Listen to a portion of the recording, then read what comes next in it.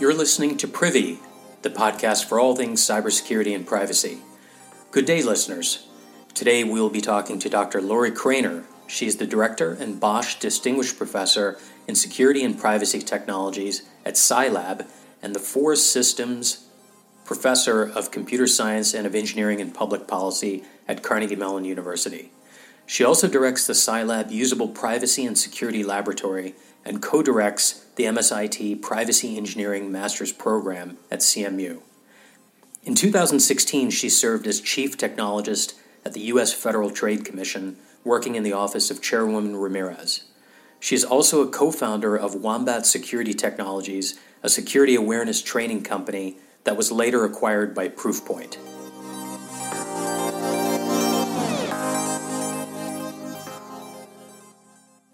Thank you very much. Today, listeners, we're going to be talking to Dr. Lori Craner, the director of Scilab at Carnegie Mellon University.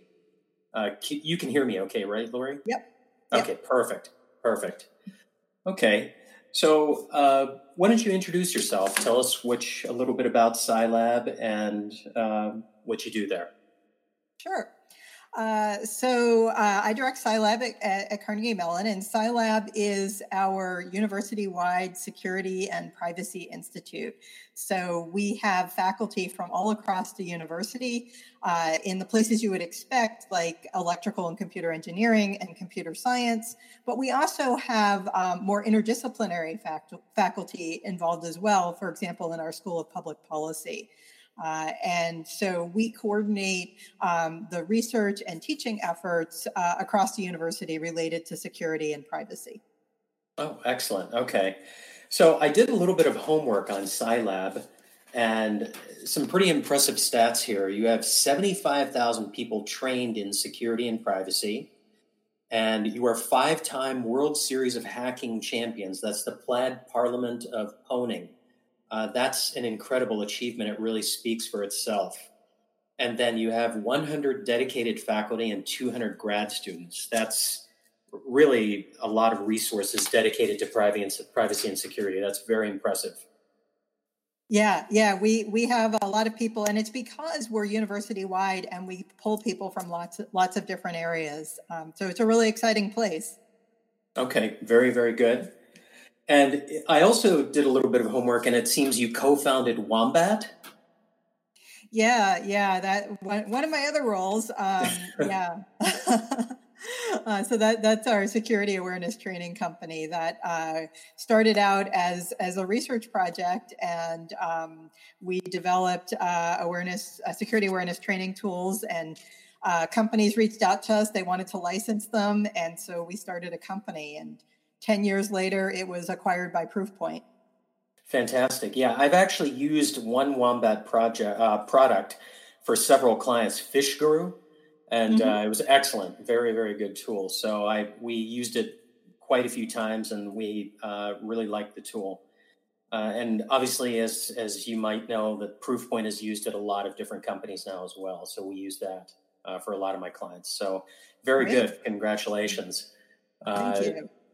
So one of the questions I wanted to ask you, because Scilab is dedicated, their mission is dedicated to protecting privacy and enhancing security.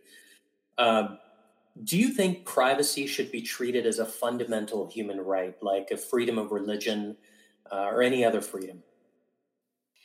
Yeah, I think it should be. By law in some countries it is. In the United States, we don't have that in our Constitution as a fundamental right. But I think generally we should think of it that way. Okay. Yeah, there's a lot of debate over that, and obviously that debate isn't going to end. But yeah, I would also agree that it should be treated as a fundamental human right. Now, what are some of the things that Scilab is doing in order to further their mission to, I don't want to say greatest threat, but further the mission and address threats to privacy? What kind of privacy research do you do? Yeah, so we actually have a lot of things going on related to privacy here.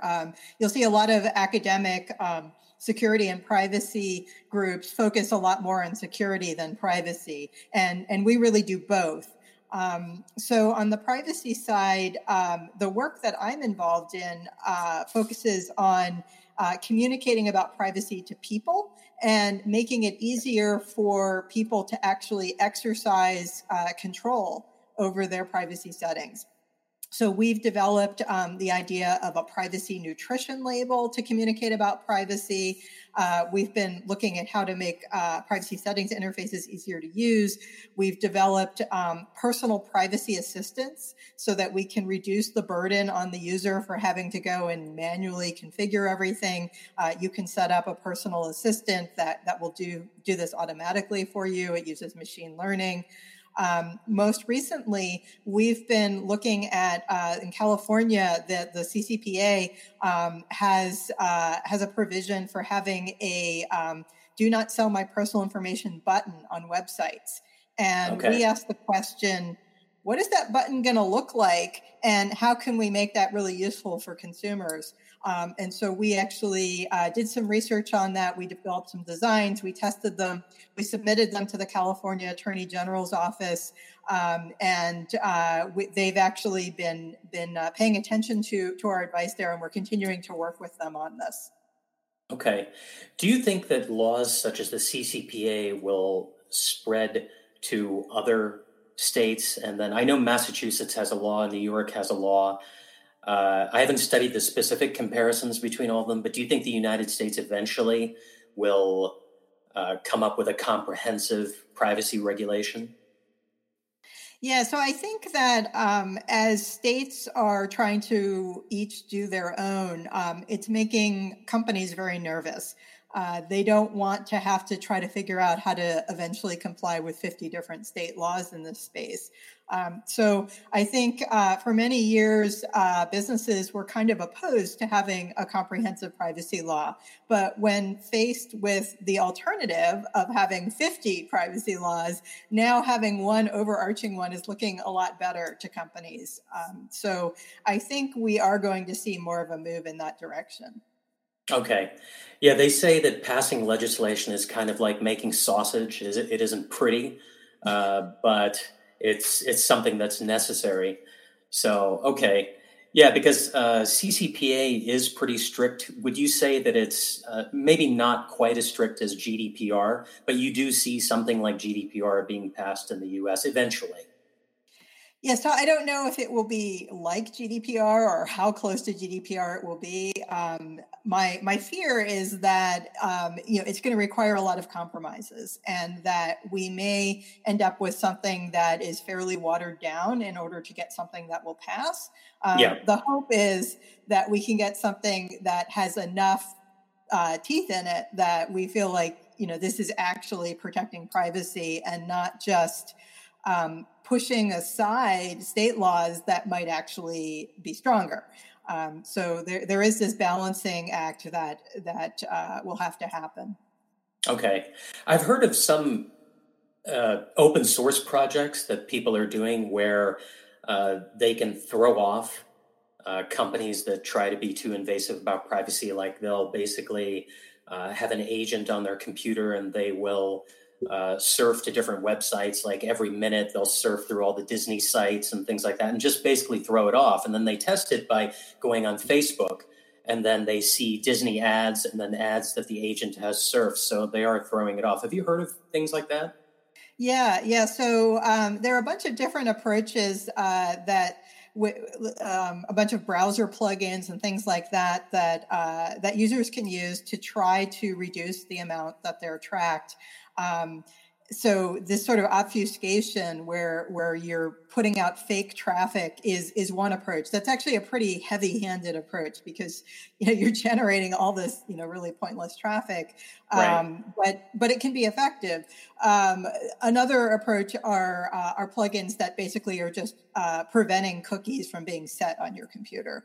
Okay. So every time you go to a website, it looks like you're a new user who hasn't been there before because the cookie hasn't been set. So there are a variety of different approaches that are out there, but definitely there are options for consumers who want to put in a little bit of extra effort to install some of these plugins. Okay. All right. And then one of the concerns I've heard about is IoT security. My fear is always that my refrigerator is going to conspire with the washing machine and harm me in some way or invade my privacy in some way. It seems like the attack surfaces are really, really increasing because of IoT, and we just don't seem to have a handle on that. But it just seems to be barreling in that direction. So what do you think? What are your thoughts on that? Yeah, I think it's a big problem. And so we've been looking at how you educate consumers about this. And so we've gone and looked at the packaging and the information on the manufacturer's website for a number of popular IoT devices that people are buying. And there's really nothing about privacy and security available for most of these devices. We tried reading all the fine print, and there's just so little information available to consumers. And then on top of that, we find that some of these companies have really kind of omitted telling you things like, "Oh, our thermostat has a microphone in it." You wouldn't have thought, right? And so that's really a problem. There's also a lot of these devices that, in their rush to market, they haven't really thought through security very well, and so they do have security vulnerabilities. So one of the things that we've been looking at in Scilab is, could we have a label, like a nutrition label, that would talk about security and privacy for these devices? And so a consumer would have that information, but perhaps even more importantly, it would force the company to think about these things and actually disclose what they're doing, and hopefully therefore improve what they're doing once they have to actually put in writing what their security and privacy practices are. So we've developed a draft of what this would look like, and have done some user testing. And you can take a look at iotsecurityprivacy.org. Okay, I'll definitely lead our listeners to that. Okay. And the World Series of Hacking, going back to that, now that's a global competition, correct? Yeah, and that's Okay. at the DEF CON conference. Okay. Any other interesting research you're doing at CMU related to security and privacy? Yeah, so there's lots of stuff happening. As I mentioned, my personal work is on the user side, but we have other faculty who are focused on more traditional areas of security and privacy. So we have people who are looking at cryptographic algorithms. We have people that are looking at how we can have provably secure code. We're looking at ways to use artificial intelligence and machine learning to predict attacks, to defend against attacks. So lots of really interesting work going on at Scilab. Quite a wide range of areas and topics. Okay. On the subject of cryptography, now there's a lot of different utilities. There is Proton Mail. I've seen so many different things, but they're a little bit unwieldy. Is CMU is Scilab working on something that's easier to use, easier to implement, and just very easy to adopt? So I actually don't know of anybody working on a secure email client at Scilab. It's possible, like we have a lot of people. I don't know what everybody's doing, Right. but that is definitely an important problem. And definitely in some of our usability work, that's something we've looked at. I actually teach a course called Usable Privacy and Security. And I've had students, as part of their course projects, look at some of these secure email systems and evaluate the usability. And yeah, they're pretty problematic. Okay. And now that many of us are working from home, as you can see, how, due to COVID-19, due to the pandemic, what are some things that people should consider, just be careful of in terms of security and privacy now that we have mostly a remote workforce? Most companies. Yes. So I think that initially we had this big rush to set up our home offices and just do whatever we could to get things working. And so I think people may not have really thought too much about security and privacy. They just wanted stuff to work. But now that, we've had some time, and it looks like many of us will be here for quite a while at home, it is a good idea to pay a little bit more attention to this, and looking at how are you connecting to your workplace? Are you using VPNs? Make sure you have good passwords, two-factor authentication, things like that. Also, there's just the issue of privacy, in your workspace. Those of us who are on these video calls most of the day, there may be other family members who are walking in to our calls. There may be, things in our environment that we may not necessarily want, the public to see. And, right. Yeah. And so, just taking a little bit of time to think through all of that is something that, a lot of people are starting to do. Okay. All right. Very good. That's some of the things that I've seen as well. Remote access is a big issue. A lot of our clients are talking about that. We're doing a lot more penetration tests. People want to make sure that now that they have a mostly remote workforce, that they're doing penetration tests and then phishing tests as well, because people aren't talking to each other. So there's more possibility for fraud, business email compromise, things like that. So we are doing a lot more phishing tests and other types of tests, other types of assessments. So, okay, very interesting. Yeah, I think the attackers are really trying to exploit this, and there's just been a big proliferation of scams that they're trying to do. Okay. Yeah, that's true. That's exactly what I've seen as well. Okay. Well, very good. Thank you very much for your time. Really appreciate it. Taking the time on and accepting our invitation on such a short notice. Hope you do well, and thank you very much for sharing what Scilab does. You do some amazing work. Wishing you the best. Hopefully I can take a class at Scilab sometime. I'd like to do that. And wishing you safety and health. Thank you very much. Thank you. Yeah. Definitely, check out our website, and we have opportunities for companies who want to partner with us. Excellent. I will look at that. Thank you. All right. Have a good day. You too. Thank you. Bye-bye.